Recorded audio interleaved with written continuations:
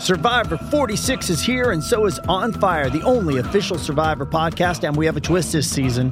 The winner of Survivor 45, Dee Valladares, will be joining us every week. We're going behind the scenes of the biggest moments, the how and the why things happen, and the strategy and analysis you can only get from someone like me, a Survivor winner.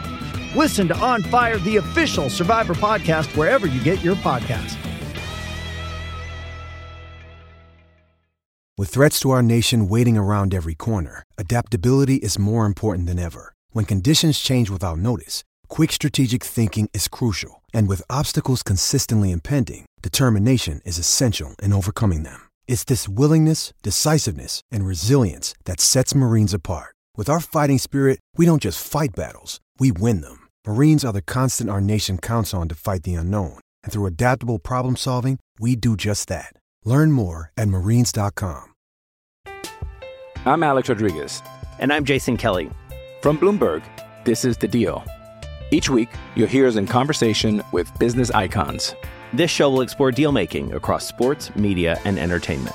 That is a harsh lesson in business. Sports is not as simple as bringing a bunch of big names together. I didn't want to do another stomp you out speech. It opened up so many more doors. The show is called The Deal. Listen to The Deal. Listen to The Deal on Spotify.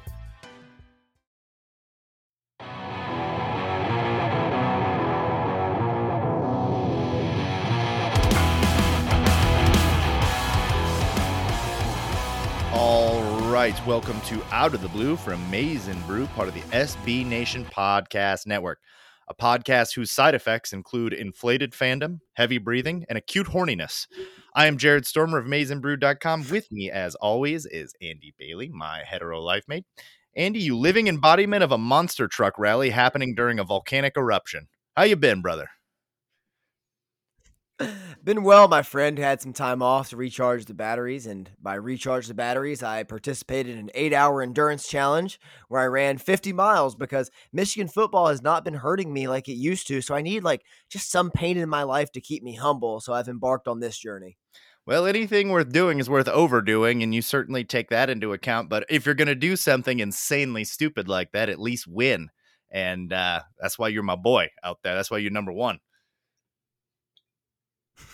We claim victories here, real and not real. So this one was very tangible to get, and only other thing I've been doing since we last spoke was I rewatched Michigan Ohio State last Friday morning, and it was lovely. Great time. Same result. I also have rewatched that since we last spoke. That is hilarious. It's my favorite movie. I have it saved on the TV, and it's like whenever I can't find a movie or I don't want to rewatch Tremors for the 400th time, I'm like, yeah, let's flip this on. I got 2 hours. Skip through the commercials. It's delightful every single time. Wonderful viewing with a coffee.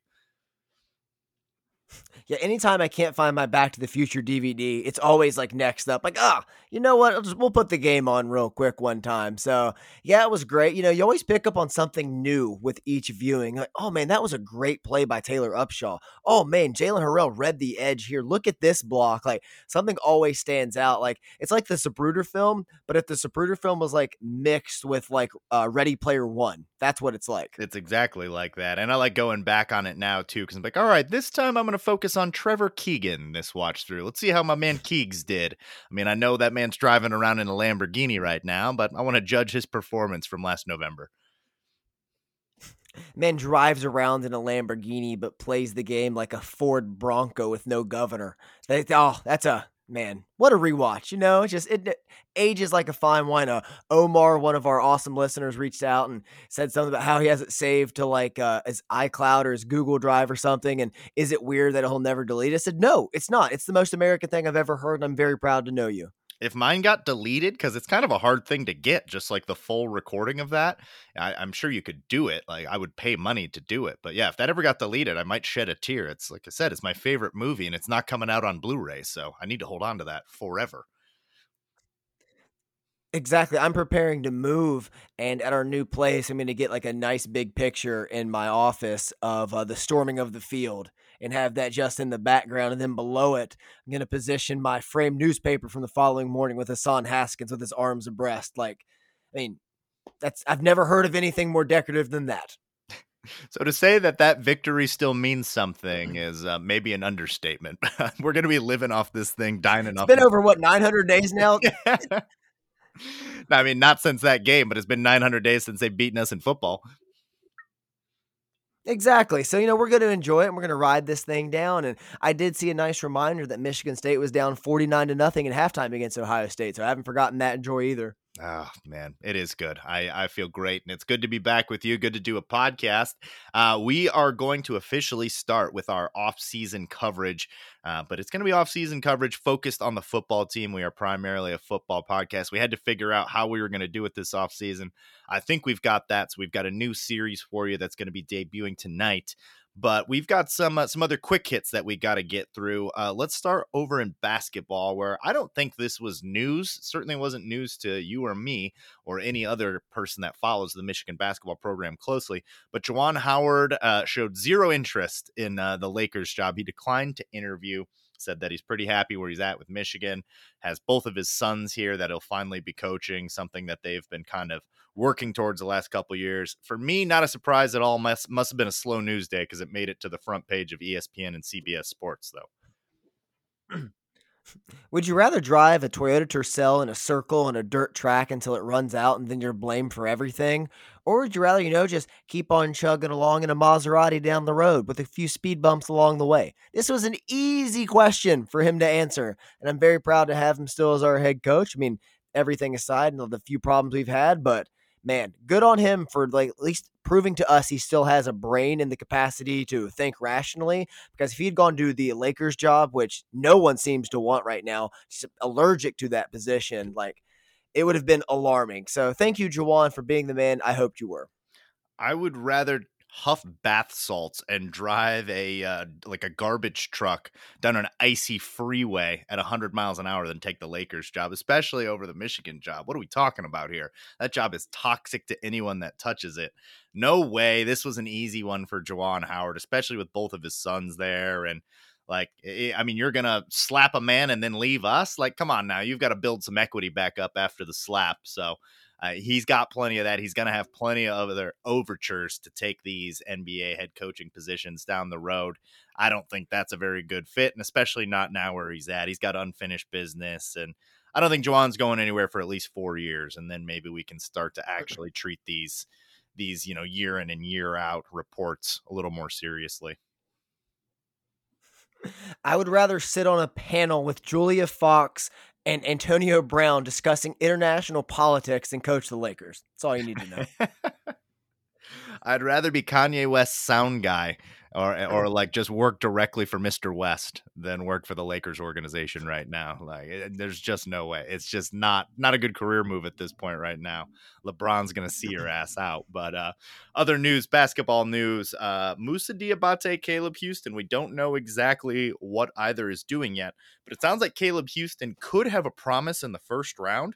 There's been some rumors of that he might have a promise. I don't know if it's first round or second round. I assume it must be first. If it's going to keep him in the draft. Second round doesn't really do much for you. I also assume that's going to be with one of the more established and healthy organizations. I'm basing that off nothing other than the fact that you're getting a project with Caleb Houston. And then Moussa Diabate really opened eyes with his combine performance, had the lowest body fat percentage at 2.7%, which according to you is not humanly possible. And I trust you on these things. He also had the second highest vertical reach, fourth fastest shuttle run. Wingspan was over 7 feet, jumped higher than 36 inches, which is ridiculous for a guy of that size. So, I mean, this is an absolute athletic marvel. What do you think? Do you still believe we're getting both of these guys back? It's starting to feel like we're going to get one back and not the other. It seems with Caleb Houston not participating and the rumors of a first round promise and then Moussa testing off the charts. Right now, to me, it seems like Caleb Houston comes back and Moussa goes. While Moussa did test off the charts, he still just can't dribble, which is essential in basketball. So situation is very key for him. The Grizzlies have some late round picks to fit in that grit and grind system where he can switch, learn from Steven Adams and some of the other guys in that organization would be a great move for him. But I think Caleb Houston just has to come back to college and really work on being the guy and taking over and being aggressive and learning certain things like that. They're harder to teach. Musa White, albeit not ready with a lot of his skills, those are a lot easier to teach and learn on the fly at the NBA level. So I'd feel more comfortable with him going now and being able to contribute a lot quicker than Caleb Houston would. So if you ask me right now, gun to the head, I think Musa Diabate leaves and Caleb Houston returns. Wow. So between the two of us, we're probably going to get this right because I see it the opposite way. I see it as Musa Diabate returns, Caleb Houston goes, and this is a projection league. We're basing a lot of this purely on projection, but Caleb Houston is the type of player that, you know, that you want in the NBA is a 3-and-D wing. You can't have too many of these 3-and-D wings out there. And Shaedon Sharpe is now projected to go in the top 6. And before the season, Sharpe was one of these guys that was projected. He didn't play a minute this year at Kentucky, so they're just going based on his projection. Well, if you went based on preseason projections, Caleb Houston is like the 8th-ranked prospect. So I think that's what we're seeing here is I think people are ignoring that 1 year, kind of like what happened with Zaire Williams at Stanford last year, where Memphis was like, we don't care. One bad year does not take away from the fact that this guy is an elite prospect. So I think that's what we have here. I think a team later in the draft that needs a 3-and-D wing has made this dude a promise, and I think he will go. I think Diabate is going to get probably a 2nd-round grade, and say somebody might take a shot on you later in the 2nd round. He's going to have a decision to make. I think he ultimately comes back to push himself up into the top 15 next year. That's how I see it. We could both be wrong. They could both return or they could both go, but I've definitely changed from both returning to maybe one going, one returning. I've certainly shifted my opinion of late with some of this news that's come out. Right now, with one leaving, whomever it is, and one returning, that at least leaves the door open for Emoni Bates, right? It does. It does theoretically. I don't know what the admissions would look like there. There was some whispers about that a couple weeks ago. I don't know how long he has to make that decision. I don't see it. I don't see Emoni Bates coming to Michigan. I could see him going to somewhere like Louisville or something like that. But it does leave a roster spot open. And man, that certainly would be interesting, especially if it's Houston that goes and you're just plugging Emoni Bates in there. Emoni Bates and Musa Diabate is one of the longest, most athletic pairings that Michigan would have ever had. That is a fascinating thought. Yeah, especially with Llewellyn on the team now as well. So the team next year, it's hard to even put a grasp on it because the Frankie Collins departure to Arizona State, Terrence Williams stayed put. There were rumblings about him departing. So there's a lot of moving pieces shaking and moving here. But it takes us back to the original point that Juwan Howard staying, I think, is the biggest piece for everything. I think so too, and that's the most important part of this. And not that was ever in question, but having Juwan there, knowing you have Hunter there, the core is in place. Terrence Williams not going anywhere, like you said. Llewellyn's in there, so we've got a core of guys in place. We just got to figure this Diabate thing. Now, if they both go, we're in actually a little bit of trouble next year because that team goes from being very deep to you're relying on Terrence Williams for big minutes every night, and that's one of your most important players, whereas now that's an awesome guy off the bench. It shifts a lot. Even if we lose just Caleb Houston, expect Terrence Williams to be a big part of this, and maybe that's the reason why he stuck around, is like he might see the writing on the wall that one of these guys is going, and we're going to need forward depth. Yeah, I think so too. And that's why I was so surprised with the departure of my former son, Frankie Collins, off to Arizona State. So, yeah, man, it's going to be very interesting. Bringing one of them back, I think, is critical to your point of the depth. Even if we bring in somebody like Emoni Bates or another transfer to just fill out the front court a little bit more, having one of them back makes me feel very okay. But without both of them, it's like, the depth there is very, very thin. It's like, why I feel good about Terrence Williams. Like, okay, well, who's going to come in for Terrence Williams? Do I feel comfortable with Jace Howard? Do I feel comfortable with a freshman stepping in? So it just leaves more questions than answers if both of them declare. Yeah, and it probably lowers your ceiling a little bit. With everybody returning, you're thinking national titles. With one guy returning, you're thinking maybe you could get the Big Ten. If both guys go, it's going to be a real struggle. You could still compete for the Big Ten, but you know, you're probably more likely now being like an outside tournament team if both guys go. So there's a lot in the balance here. I'm super nervous. I mean, you and I follow this stuff closely, both, you know, for the Pistons and for our Michigan guys. And, I'm fascinated to see in the coming weeks here where everybody's going, and we start to get an idea of who these guys are going to, and what to expect. I would not expect any other Michigan players, either. I've already forgotten the name of our point guard that transferred, Devontae Jones, that decided to go pro. I do not see his name coming up. So it's really just these two guys that we're watching down the stretch. Yeah, I don't think Devontae Jones is going to find his 7th or 8th year of eligibility and come on back. But one quick question for you. Which player raises the ceiling more if only one of them comes back, Houston or Diabate? Ooh, that is a really good question. I mean, you still look at Houston and you think what he might be. And since we're going based on projections, it's probably what Houston could be. But I like Diabate more. I'd rather see Diabate back. Does that make any sense? I guess Houston probably helps you more because of what he could be in theory. But Diabate, I like more for what he is. And I also like his ceiling. Like that's more my type of player. 100% it's Diabate. Like we talk about projection, like Caleb Houston could be this. Well, I could be an astronaut, but I have really bad motion sickness and I'm not a huge fan of math. So it's just not in the cards for me. Moussa Diabate has everything you already want. You just got to refine the rough edges. He's got the raw skill set. He's got the dog in him. And I'm going to take that 9 times out of 10 because last year, as we both have eyes and we watched the game tape, Diabate is the one that was consistently attacking and you could really just see it. It's just like the rough edges could smooth them out. But with Caleb Houston, it's like, I don't know if you're ever going to get there, my guy. Yeah, I mean, I get it. But I mean, if you judge, there's a lot of players that if you just go back and judge them by their first year, what was Duncan Robinson his first year? Wasn't he playing for some school that's now, actually at the bottom of a lake? I don't think that, he was really anything worth talking about. See, some of these guys just take a little longer.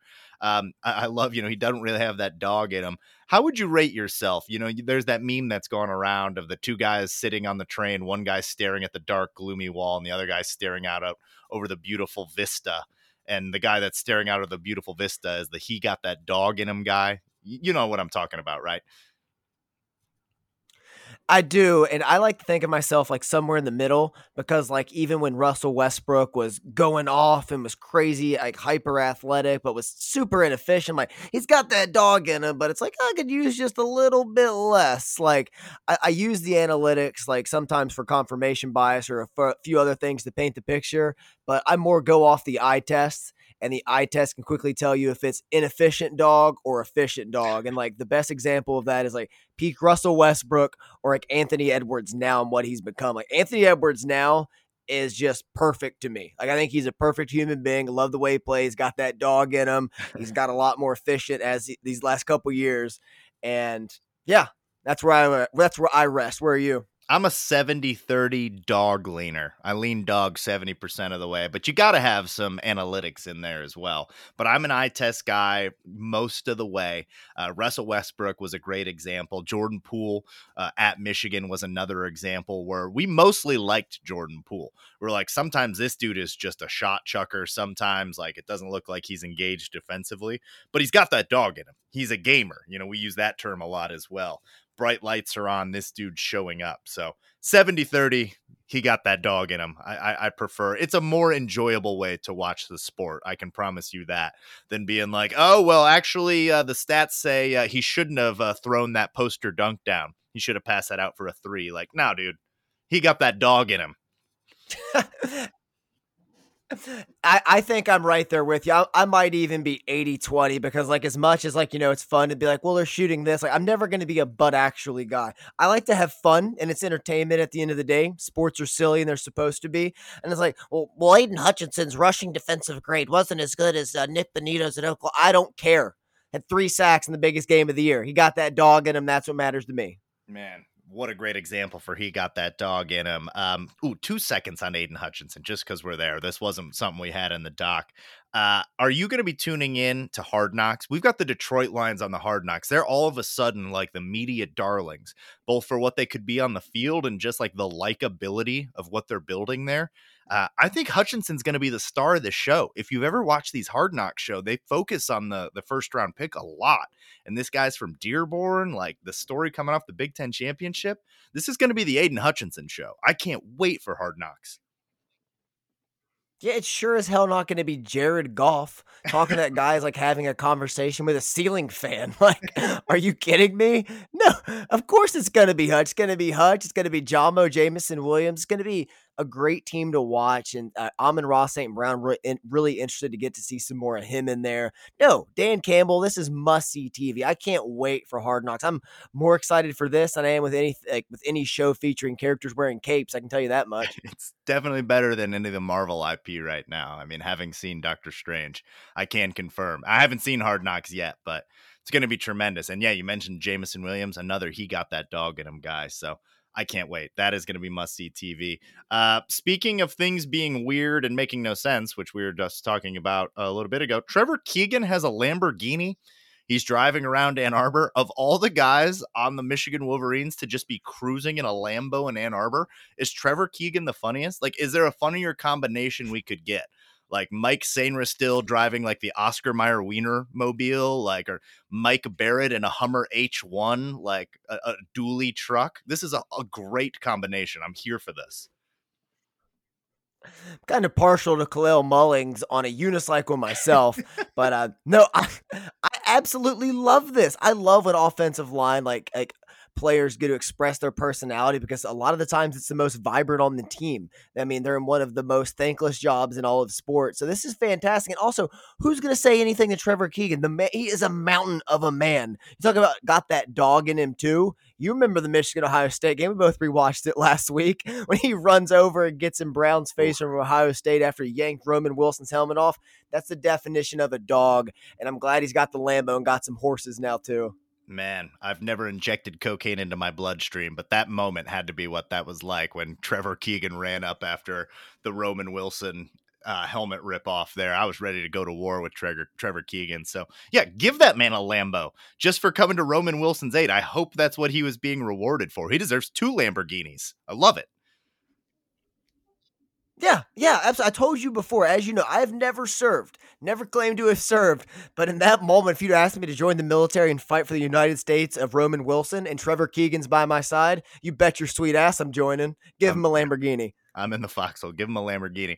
But like, as far as like an actual point, does this maybe help to dispel some of the notions that are going around that Michigan is lagging behind in the NIL front? There's a little bit of recruiting concern. I think we said we had it at like a 4 a couple weeks ago. Should probably mean it's at a 5 now, being as how we haven't done anything on the recruiting trail. But this should dispel some of the NIL myths, right? This isn't a coincidence. The universe is never that lazy. So all of this is coinciding with it. Yeah, it's being about a 5, but we're in the mix for a lot of key guys, it feels like. And you get that sense that, all right, we're going to push this thing over the top, especially while Nick Saban and Jimbo Fisher are slinging mud at each other, which is awesome. So much fun to watch. We're having offensive linemen drive around in Lamborghinis. Imagine what you're going to do if you keep scoring touchdowns here, or if you help beat Michigan State, or you're bringing another Big Ten title here in a playmaking position. Yeah, this is a statement, not a coincidence. And I think it's really going to aid for like some of the guys they might be on the fence with on the recruiting trail. If you were a multi-millionaire in Ann Arbor and you could pick 2 guys, one on offense, one on defense, who are you sponsoring for NIL this year? Like, who do you want to be the face of your program in 2022? Oh, I'm going to cheat. I'm going to give it all to one guy who plays offense and defense. I'm going to give it to my boy Mikey Sainristil, face of the program. I love it. Give me Corum on offense. That dude, like, he's given away millions of dollars. He hasn't even made, I didn't even think he had made millions. Like, this dude is giving away money out of his own pocket. I have no idea what he's actually pocketed himself, but like him and McCarthy, both great picks, incredible ambassadors. So, I mean, I like your answer was the he got that dog in him answer. Mine was like the analytics answer. But then on defense, give me DJ Turner. I'm just going with the stars. And in the second half of this pod, you're going to hear Blake everything. Corum. Yeah, you're hear everything I have to say about DJ Turner in the second half.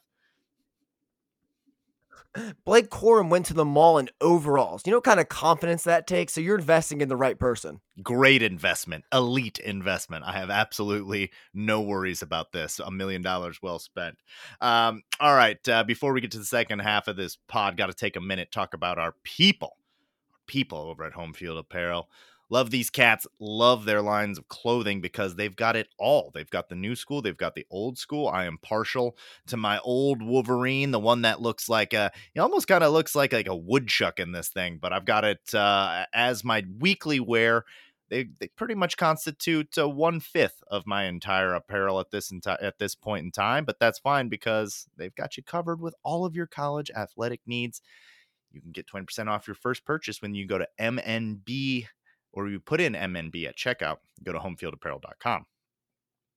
All right, last thing before we go to break here. There's going to be a Michigan Wolverine that's winning the NBA title this year.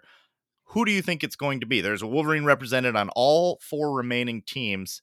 Obviously, Jordan Poole is the most impactful guy, as we detailed in our last pod a couple of weeks ago.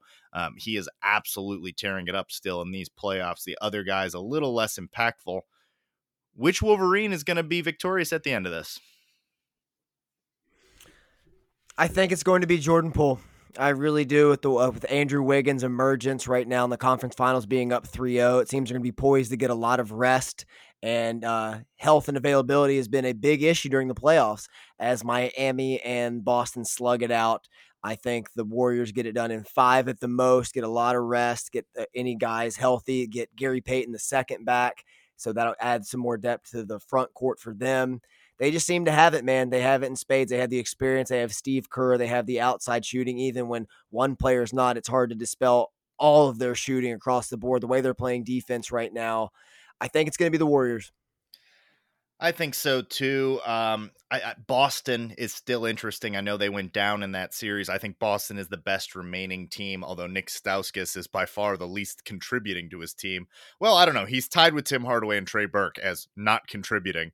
So I don't know which one you want to take there. Mavs are definitely not winning it. So it's unfortunate because this is probably Trey Burke's last shot at it. Might be Tim Hardaway's last shot. He's just not getting minutes either. So could be the end for those guys in the NBA. Tim Hardaway might still be able to come off somebody's bench somewhere, but Burke is probably out of the league after this, which is a shame. But I'm glad they got some, playoff run. Tim Hardaway especially has had some big moments.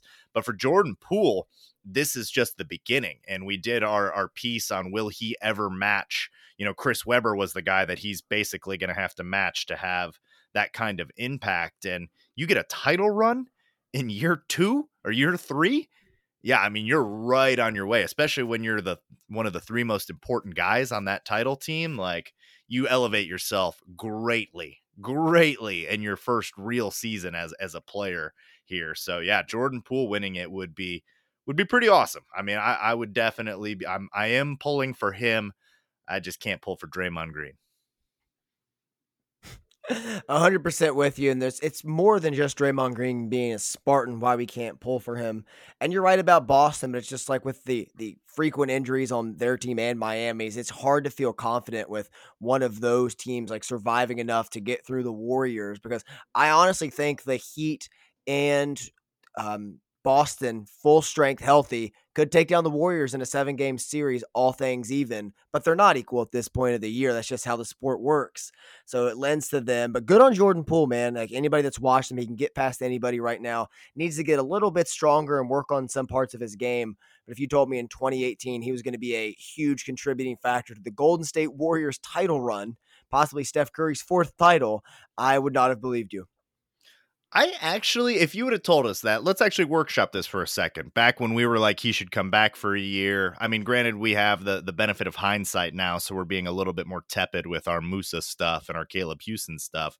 But theoretically, that year, we still liked Jordan Poole. We just said he needs a year. You could have talked us into that. You could have been like, yeah, I mean, in a couple years, this guy's going to be developed and he's going to learn from Steph and Clay. I think you could have talked us into that. Give yourself some credit, sir. We're not that dense, and we were not that far off with our Jordan. I would have assumed like role player or something like that, but like at times being the best player for the Warriors, I think I couldn't have projected this ceiling. Fair. That's fair. Yeah. I think you're right. I don't think star. I think even for us, that would have been a reach. But yeah, well, that's why I want to get it right with Musa and Caleb Houston. So as soon as they make their decisions, we're going to give our proclamations on what we think is going to happen with their career. And I want to be right on that one. But I won't say, I am not willing to say we were wrong on Jordan Poole. I would say that we were pretty spot on and we were vindicated. Kevin O'Connor and Verno on the mismatch said the exact same thing that we said, is no one could have predicted this coming out of Michigan because he was a bit of a shot chucker. So we've been vindicated by some of the more national exactly media. And in cases like this, we're always excited to be a little bit wrong about things or have shortened his ceiling or like shortened his potential. But yeah, good. I'm glad you proved me wrong because nobody was rooting for you to prove us wrong more than us ourselves. Exactly. All right, we're going to take a break. When we come back, we are starting a new segment. This is how we're going to do this offseason. We're going to cover every single position group, and we're doing deep dives. I mean, I actually watched some film for this. I watched an instructional video on the 4.25 Rover. I mean, y'all are welcome. But we're going to break down what we expect to see from this Jesse Minter defense, kind of give you a brief rundown of what we think we're going to see as far as schematics in the back half of the defense, and then really focus on the secondary. We're going to do a deep dive on that when we come back. Hey, it's Kaylee Cuoco for Priceline. Ready to go to your happy place for a happy price? Well, why didn't you say so? Just download the Priceline app right now and save up to 60% on hotels. So whether it's Cousin Kevin's Kazoo Concert in Kansas City, go Kevin, or Becky's Bachelorette Bash in Bermuda, you never have to miss a trip ever again. So download the Priceline app today. Your savings are waiting. Go to your happy place for a happy price. Go to your happy price, Priceline.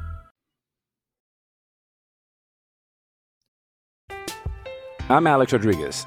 And I'm Jason Kelly. From Bloomberg, this is The Deal.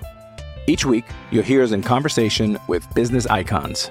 This show will explore deal-making across sports, media, and entertainment.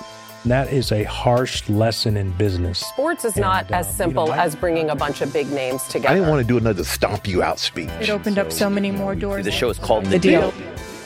Listen to The Deal. Listen to The Deal on Spotify.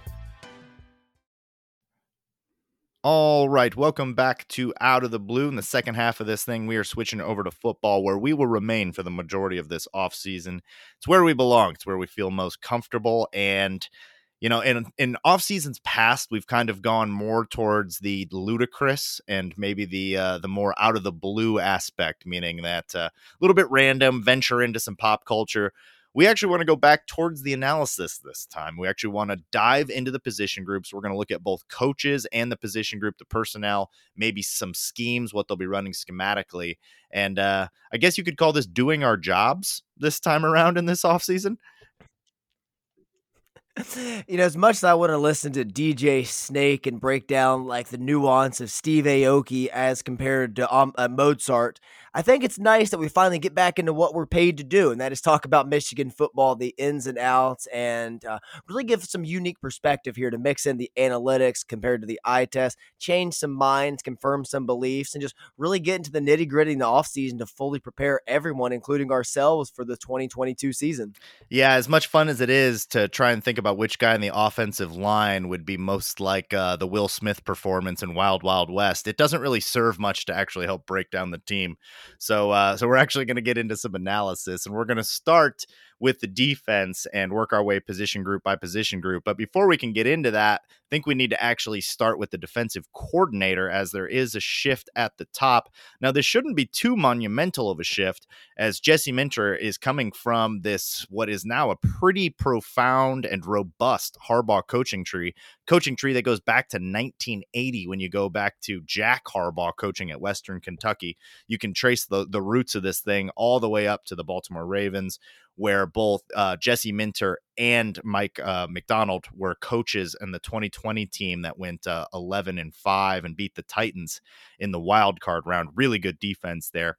Jesse Minter coming over most recently from Vanderbilt, where things were not as rosy. What should we take away from the 1 year at Vanderbilt for Jesse Minter, just the one and done there? And to give some context, the Vandy D was 118th in the country.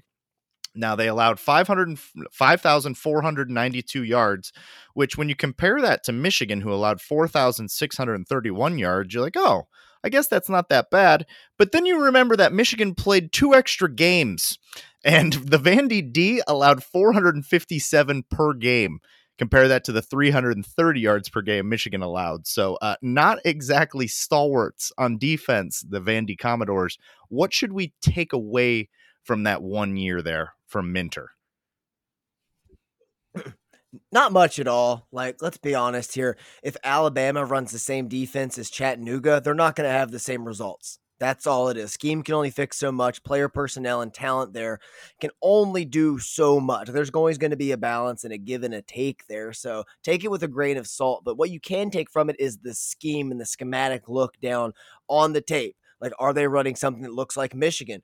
Can I replace this defensive end with Aiden Hutchinson and see like similar things and how they're transpiring in the defense, looking at reads in the secondaries and passing off coverages and the way they manipulate zones and blitzes and things of that nature. And I think really the bones of like all of that are there. So that has me excited, at least for the continuity aspect, transitioning from Mike Macdonald to Jesse Minter. And plus, I love this guy's energy at the spring game. Yeah, I mean, seems like a high energy guy, a little bit different than Mike Macdonald, actually a lot bit different, where Macdonald was just the cerebral calming presence. This guy, a little bit more of a rah dude, but schematically, like you said, there's going to be a lot. Going back to your point about Vanderbilt not taking much away from that, I agree with you. You mentioned the personnel there. Vanderbilt was 102nd in the country in returning production for 2021. They ranked 59 out of 65 Power 5 teams in talent composite. So you're talking about a team that was bereft of talent. There was, I mean, if they would have done better than they did, this guy probably gets plucked by somebody else, because it was just a team that was really, really low on talent, starting level caliber talent in a very, very tough division. So I agree with you. Let's not take away too much from that Vanderbilt year. We're going to look past that and back at some of the Baltimore defenses that he was on as secondary coordinator a little bit closer. But at Vanderbilt, what they wanted to do early on in the season was run what's called this 4-2-5 rover scheme, but they had to adapt and they largely ran a 3-3-5, but that was due to the lack of talent they had. What he wants to do, and what both Macdonald wanted to do, what Harbaugh wants to do, what Martindale wanted to do at Baltimore before Macdonald took over, is they want to run multiple defensive fronts, and they want to run that based on their personnel. So expect to see defensive fronts that shift a lot, and that's going to be based on the strength of this defense, which I think you and I both agree is the secondary, what we're talking about today.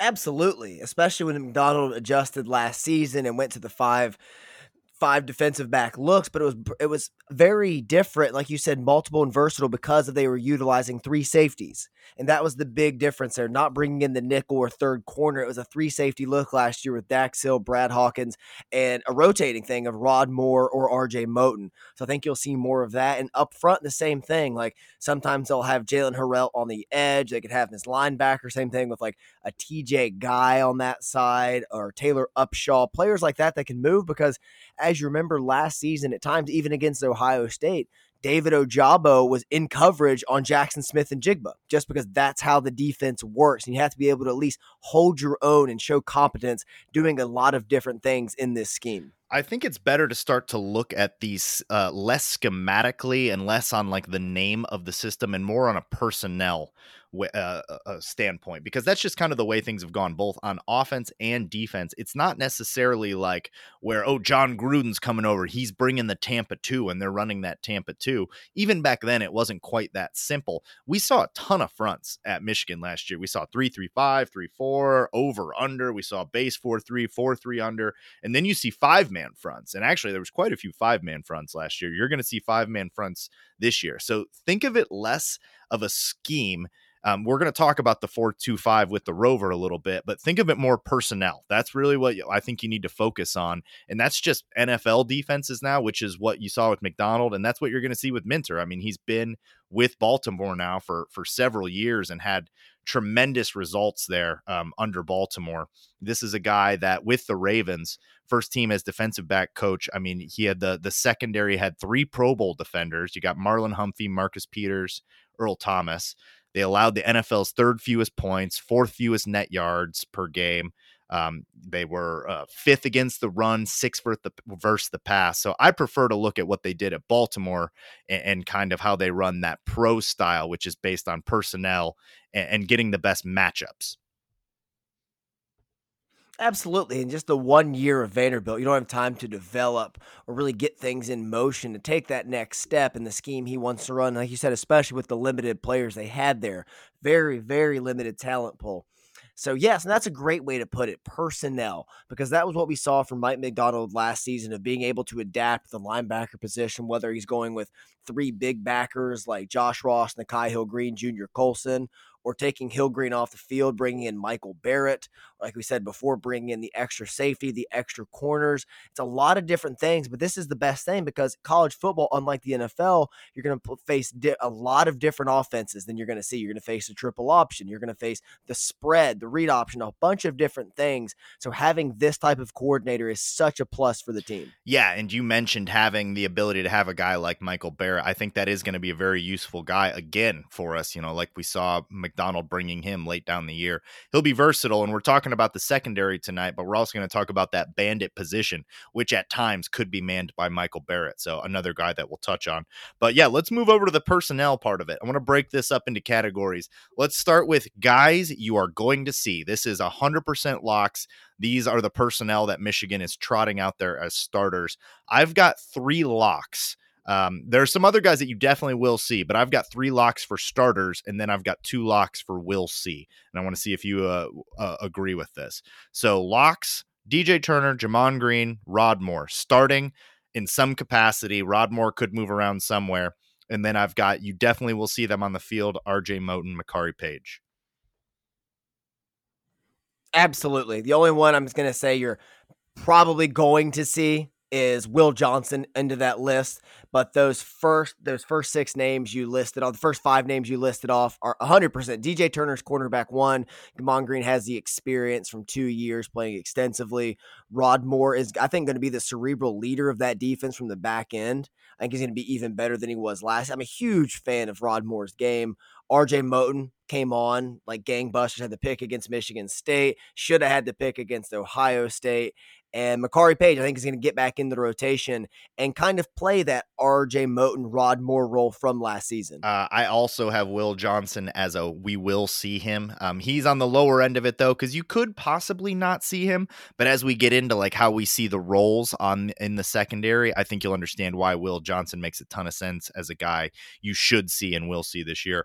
Others that you might see, and these could rank in a lot of different ways here: Keon Sabb, Zeke Berry, Caden Colasar, Mikey Sainristil, Jalen Perry, Jamon Green, Jaden McBurrows. Now, we may have downgraded Mikey Sainristil. Actually, let's move Mikey Sainristil. You will see Mikey Sainristil in the secondary. Let's move him up. Let's move him up. Well, you'll see him up there, but after like looking over what this defense might want to do, I don't know that you'll see him as much. I don't know that he'll be the third cornerback because I think you're going to have 3 safeties on the field a lot. So I've kind of maybe gone down a little bit with my Mikey Sainristil is going to be an impactful corner. I think he'll be impactful, but he's not. I don't think he's going to be a star corner. Let's say that. And then Jamon Green and Jaden McBurrows as well. Yeah, the other Green brother we put here because of his emergence in the spring game, his experience in the program, the physicality he plays with. And yeah, all those extra guys are really fun to talk about because you have Keon Sabb and Zeke Berry coming in as true freshmen. Caden Colasar, German, obviously we say Jamon Green. It sounds like Gamon Green, but they are twins from Texas. So apologies if you get them a little bit confused. It's kind of hard on an audio podcast to tell them apart. Yes.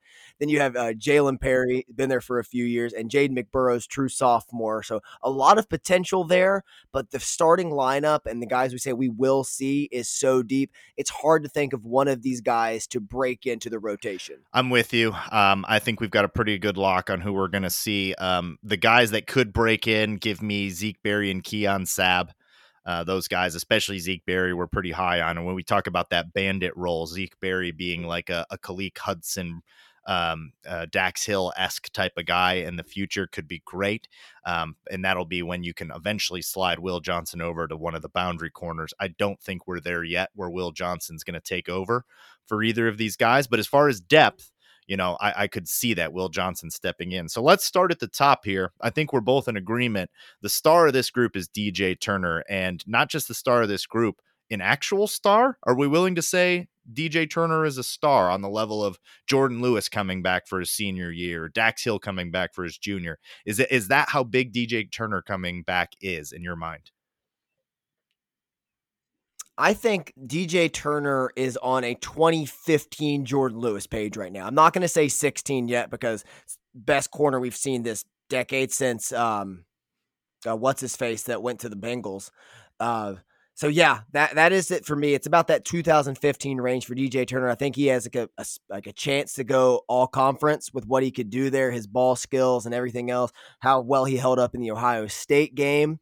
But I'm not going to say 2016 Jordan Lewis, but I'm as excited for DJ Turner this year as I have been for any other cornerback in any other year in the Jim Harbaugh era. So we'll say somewhere in between, 18 David Long and 2016 Jordan Lewis is kind of maybe where we should be setting our DJ Turner expectations? I think so. I think that's a good spot. It all depends on how much action he's going to see, because you say David Long didn't get a lot of balls his way in 18, and when he did, he make the most of it. And Jordan Lewis, it was, try at your own risk. Exactly. All right, so I think we're on the same page. You've got a pseudo star, potentially an all-conference guy in DJ Turner, so that's where you're building. And in this 4-2-5, expect to see pretty standard 2 boundary corners, DJ Turner, Jamon Green. That shouldn't be anything too surprising. It's exactly how it was last year with DJ Turner and Vincent Gray, and then eventually DJ Turner and Jamon Green. So I think that'll be pretty common. You will at sometimes see another corner in there when it's that third corner. That's when I think you'll see Mikey Sainris still when you're doing that. But sneaky strength of the team might be the safety group. So I've got DJ Turner ranked number 1 in the secondary. I think I have Rod Moore ranked 2 over Jamon Green.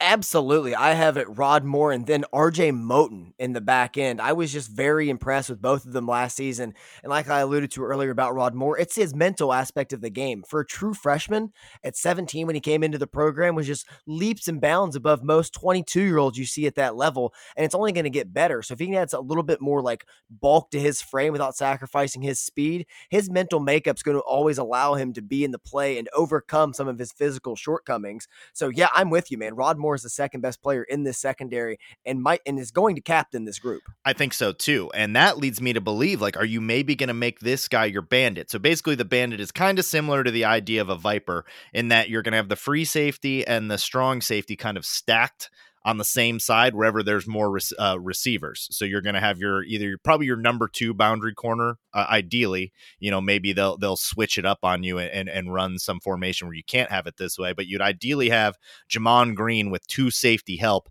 And then over on the other side, you single up DJ Turner with that bandit help. And then sometimes that bandit is also a third safety. Sometimes that bandit can be another cornerback. That could even be Michael Barrett.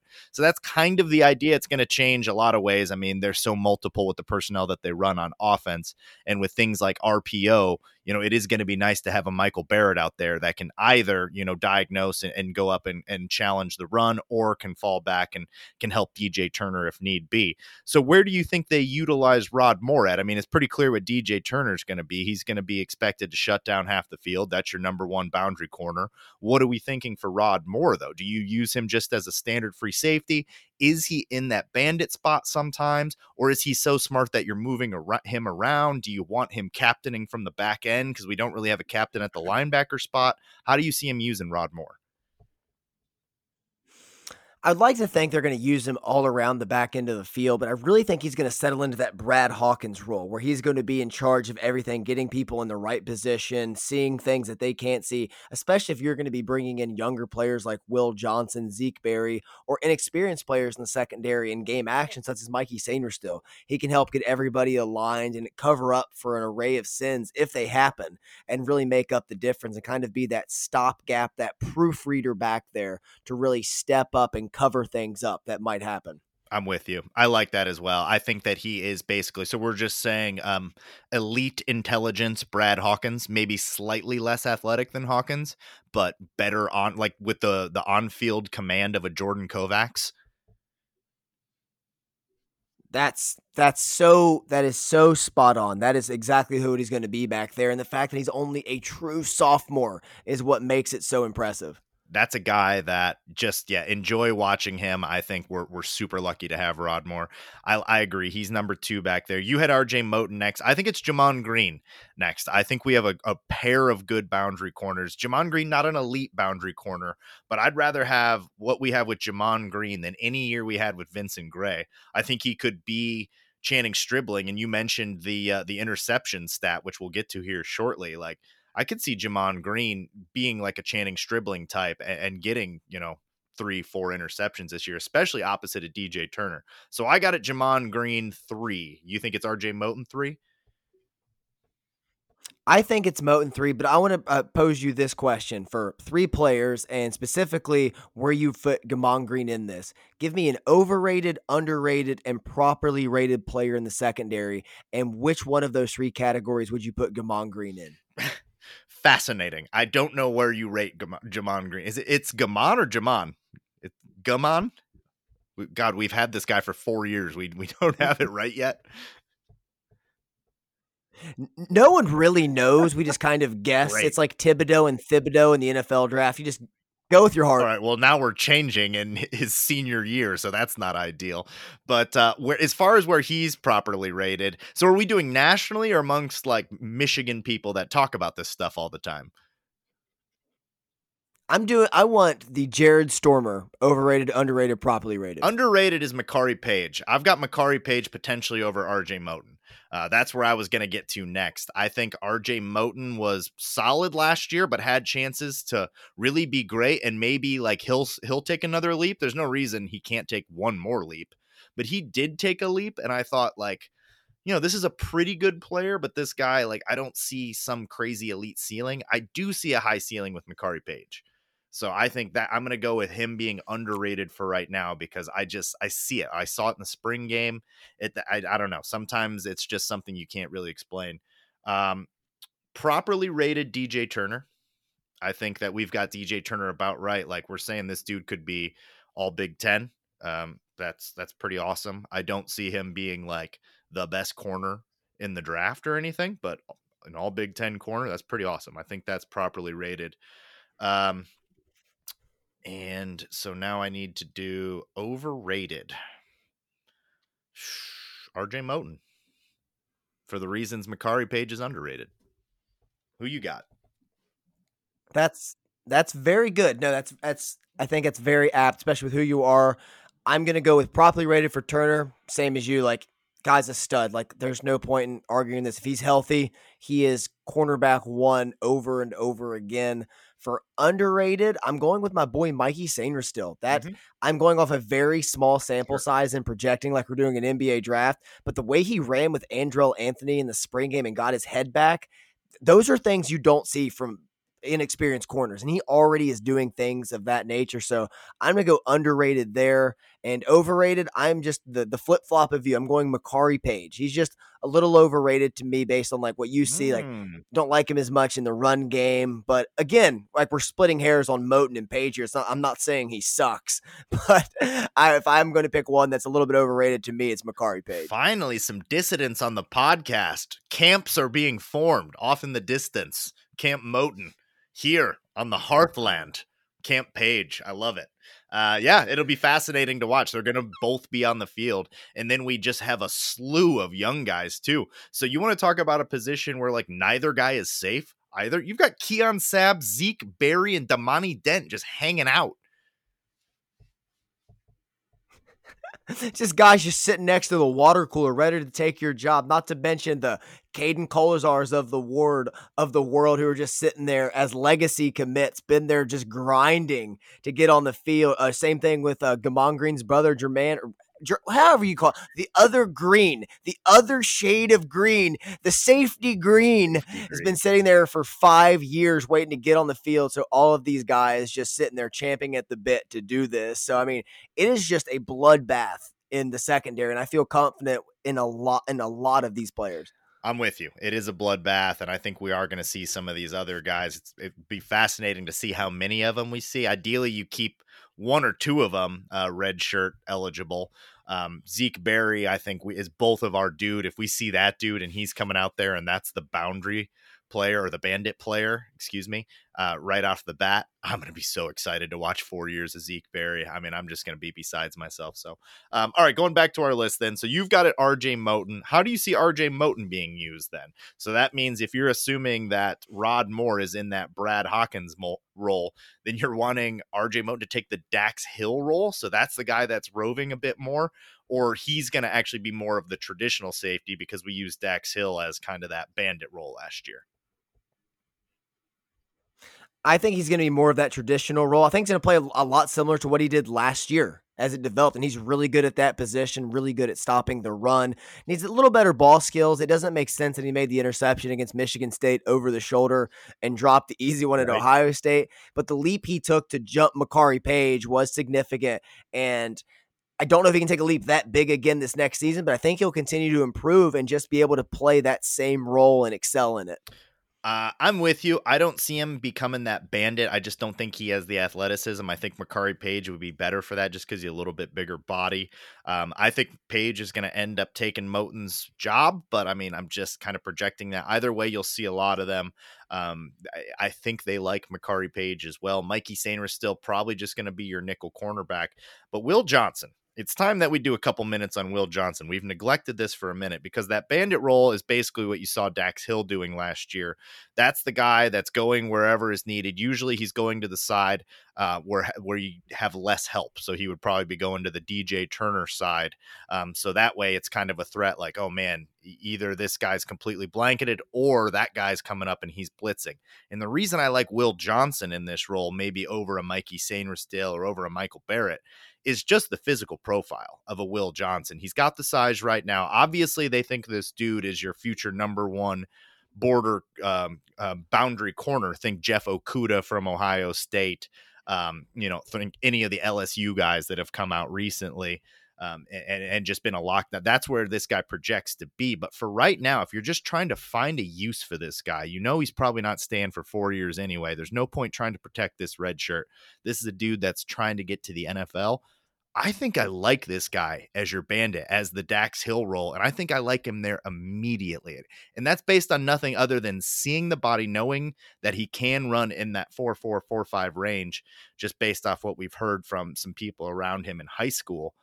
I don't know. I'm with you when you said I think we do see Will Johnson, and I think that you see him potentially as soon as like week 3 or 4 in that bandit role where Dax Hill was last year. How do you feel about that?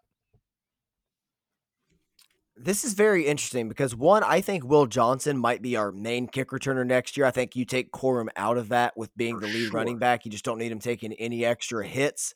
So I think that is almost a lock for me. And I honestly, I like where you're going, like having him play out of position in this role, but a lot of like coverage snaps, because it's almost like what you did with Jabril Peppers when he got on campus. Like, this guy is a 5-star massive talent. He needs to be on the field in some capacity immediately. I don't know where it is yet, but we're going to find out on the fly. And he has the athleticism and all of the skill you want from anybody in the secondary. I think they have the coaches in place. I think you have the Rod Moores there to enable these type of experiments, to allow Will Johnson to make mistakes, as you have that guy behind you to direct you and guide you. Like, hey, this is what I learned in week 7 to do this. Like, so I think I really like that. It could be a stretch for some people, but it's really not that much of a stretch for me to see that. If this dude is a football dude, like we're led to believe, I think you're absolutely right. And I love your point about having Rod Moore back there and that being something that can absolutely help this dude, because you're right. That is difficult from that bandit role, because basically you're going off of cues. You're going off of, does the quarterback do this? Does the center do this? Like, is this a run or a pass? And you need to diagnose that very quickly. And with RPO and stuff, that can be difficult. So that's a lot to ask for a freshman to be like, are you collapsing in on this? Or are you taking the tight end? Are you taking the wheel route? What are you doing here? But athletically, you saw what it was last year when we had Dax Hill kind of in that role. And it's like, this guy can cover. So like all of a sudden they're trying to go and get this wheel route and Dax Hill's on him. Like, that ain't going to work. That ain't going to fly. So having that guy in that role, if you feel comfortable with it, could be very, very interesting and a great way to get this guy on the field pretty early. But right off the bat, I think it'll be who do you see in that role? Do you see it Michael Barrett primarily? It's going to be a lot of different guys based on whoever they're going up against. But in that bandit role, like, do you think they'll just mix it up? Sainristil, Barrett, Makari Page kind of deal?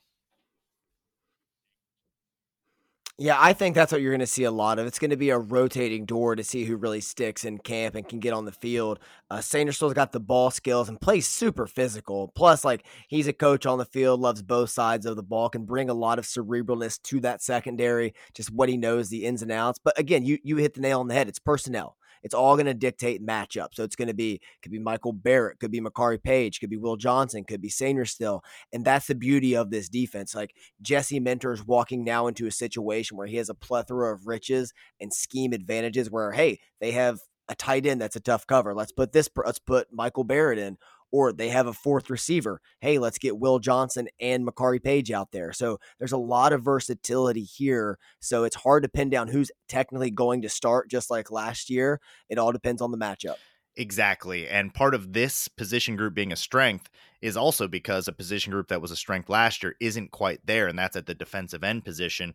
And the two are just inextricably linked in the sense that last year, really, DJ Turner and Vincent Gray and Jamon Green definitely benefited from that pass rush. They didn't have to stay locked in on their guys as long as they did. I think it'll be the inverse this year, and you're going to see the pass rush benefit from good play in the secondary, because I think they're going to lean on that in the 4-2-5, more guys in coverage.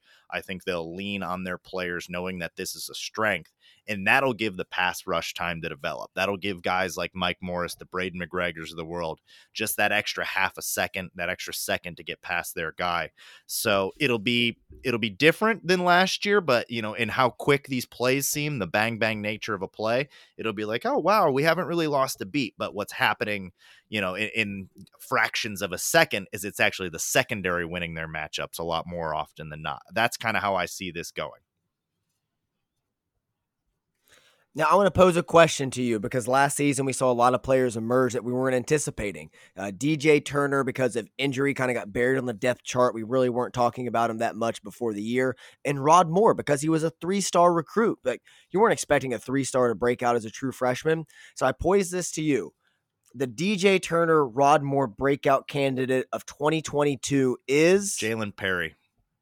It's Jalen Perry. He's been there for a couple years. I mean, and it would make sense because DJ Turner's been there for a few years. We had kind of stopped mentioning him because it was like, oh yeah, that's a guy that's still there. Jalen Perry's been there for a few years. He's gotten on the field a couple times. He hasn't transferred. A lot of these guys up and transfer. And this was like a former 4-star recruit. So he's an athlete. And he's been there for this long. I could see him getting in. Maybe Jamon Green or Turner goes down for a game or two and Perry goes in. And we're like, hey, you know who I kind of like? Jalen Perry. I could see that. Who do you got? I love that. I've been a big Jalen Perry guy. He's been there for a while. He's got the size I like at 6 foot, about 190 pounds in the spring. So he brings that to you. He's experienced. He's been there, like, taking his reps, paying his dues. And we saw him in spring. I'm like, Jalen Perry's still here. And he looks really good right now. So I think that is a guy that could sneak onto the field this year in like a rotational capacity. And like at the end of the year, like, I feel really good when Jalen Perry's the third corner on the field. So like I love that pick. You nailed it for me. And like, again, shockingly, we're aligned on this one, but like that's a home run pick there. I feel so good in that pick. Dude, I'm with you. You put this one in the doc. This is your question. I'll just go ahead and pose it out there, though.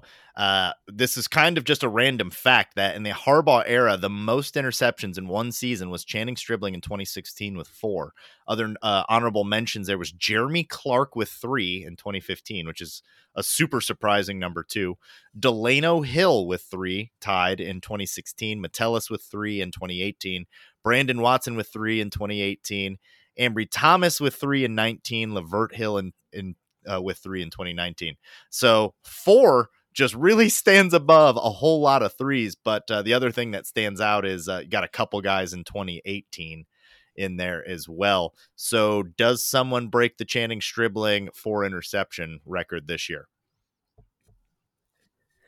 This one is so tough because I want to say it gets tied and just, ride the fence on down. But it all depends on if DJ Turner is going to get tested enough. If a lot of balls go his way, I think, he has the ball skills to make it, to break this. I really think he does. But also he could force a lot around the field, a lot more action to a couple other guys. So I'm going to say no right now because I don't think he's going to see enough action, and I don't think anybody else is going to get quite enough work with the appropriate ball skills to make it happen. What say you?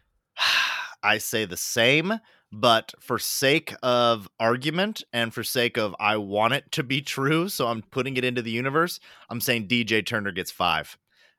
He has the ball skills. You mentioned that, and just as soon as you mentioned that, I remembered his interceptions from last year. Every one of them was the most athletic. Like, that dude just made a play on the ball interception that we'd seen in a while. Ball skills that we just did not see with Lavert Hill and David Long when those were our aces there in the secondary. Ball skills that Ambry Thomas didn't quite have. Jordan Lewis had those ball skills. But I think he's got it. I mean, obviously you hit the nail on the head. The one thing that stops this from happening is like, well, yeah, we're just not going to throw at that guy because he's really freaking good. I think a dark horse candidate here is I'm going to beat this drum to death. I think Mikey Sainristil could turn 2 picks this year. I could see that, but I mean, aren't we missing here? Channing Stribling got it in 4 because he was opposite of who in 2016? Jordan Lewis, baby. Exactly. Best corner in football. So if we're saying DJ Turner is the second best, wouldn't be the candidate be Jamon Green, who I said reminded me of Stribling? Wouldn't that be a guy that if they're not targeting Turner, they're targeting Jamon Green? So that's another guy too. Honestly, it's possible. It is very possible. And like you said off the air, you had a great point. You said, I think this is a secondary that can turn the ball over a lot, come down with a lot of interceptions, but you could see 4 guys each having 2 picks. I think that's the most likely scenario. I think you see Sainristil got 1, Will Johnson got 1, Jamon Green had 3, Turner had 2, RJ Moten had 2. I think it's going to be something like that. I think there's going to be a lot of over under for turnovers as we had last year. I don't have the stat for how many turnovers we got last year, but do you think this defense will create more turnovers than we did last year, just based off your instant memory of last year? I think this defense is going to create more turnovers. I'm pulling up turnover margin. Let's see interceptions gained since we're talking secondary. Yeah, because I don't have the number. I wasn't planning on asking you this, but just looking through this secondary, there's a lot of ball skill in this secondary. Last year we were 93rd in interceptions. Pounding the over. Okay, so I am as well. We gained last year, let me get the exact number, interceptions, 8 interceptions on the team last year. All right, I'm going one step further. Last year, my lock of the year was that Michigan would be the most improved defense in the nation. Lock of the year, more interceptions than last year, just because of the nature of how we're going to play, because of the guys we talked about in the podcast, because of the fact that there's a ton of ball skill amongst the guys that are just going to be out there. And we go up against, there's going to be more passing offense than there was last year. Yeah, pound me over if you can bet that on FanDuel. I'm 100% locked into this with you as well because DJ Turner didn't start till halfway through the year, then finished out the season and had 2 of those 8 picks in just 7 games, I believe. So yeah, pound the over on this one. Shocker, we're in agreement again that the secondary is the best unit on this defense and is going to be even better next season when it comes to creating havoc. I'm with you, brother. And, it was good to start on a high note because I think we'll probably do linebackers next week if we're working our way down the defense. So things will get a bit more grim when we get there.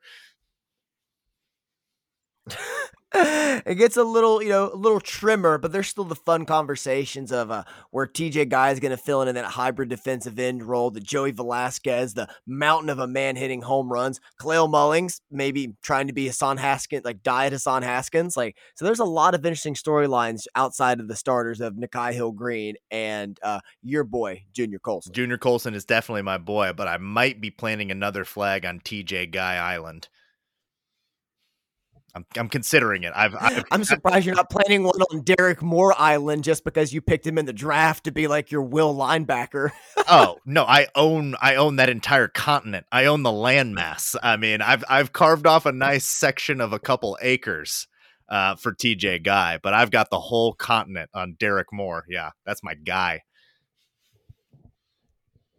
Did you hear Derek Moore's comments about like his freshman expectations and like how like dominant he wants to be, wants 10 sacks, like all of this stuff? Because it had me frothing at the mouth. That's what I'm telling you. Like, I may have lost that draft, but I'm playing for 2 years down the road where it's like, oh, you had Derek Moore and Will Johnson? Good Lord. I'm telling you. And you knifed me in the back with Mikey Sainristil just to kick me while I'm down. And I'm also convinced you won because you have JJ. And like, I see the tide turning. I can't wait till we get to our quarterback discussion. Like a lot of pent up aggression. I mean, not aggression towards one another, but like we've been putting that discussion off. So, and I see things shifting on Twitter towards JJ. So he's the darling. That's what got you the win. They love JJ. I get it. They do love JJ. That's going to be a fun debate because we're not married to either of these players, Cade or JJ. And that's going to be one you want to mark your calendars for because we could have a special guest coming on helping kind of moderate this debate, offer his own insight. So it's going to be a lot of fun. Yeah, looking forward to that one. That's down the road. But we'll get to the linebackers next week. Anything else from you, my friend, before we sign off? No, man. Glad to be back. I'm probably going to watch a couple more Michigan games from last season, really boning up on a couple different things, and a lot more to break down, man. I'm really excited for this offseason. Me as well, man. It's going to be a lot of fun. We're actually going to do some deep dives into the material, actually analyze some stuff, which is a different avenue for us, but it's an avenue I'm excited for. So that's going to do it for Out of the Blue tonight. Make sure that you like, share, subscribe wherever you get your podcasts, whether that's Spotify, Apple Music, or wherever. You can follow us on Twitter at Maize and Brew. I'm Jared. That's Andy. This is Out of the Blue. We'd like to remind you that wherever you go, go blue.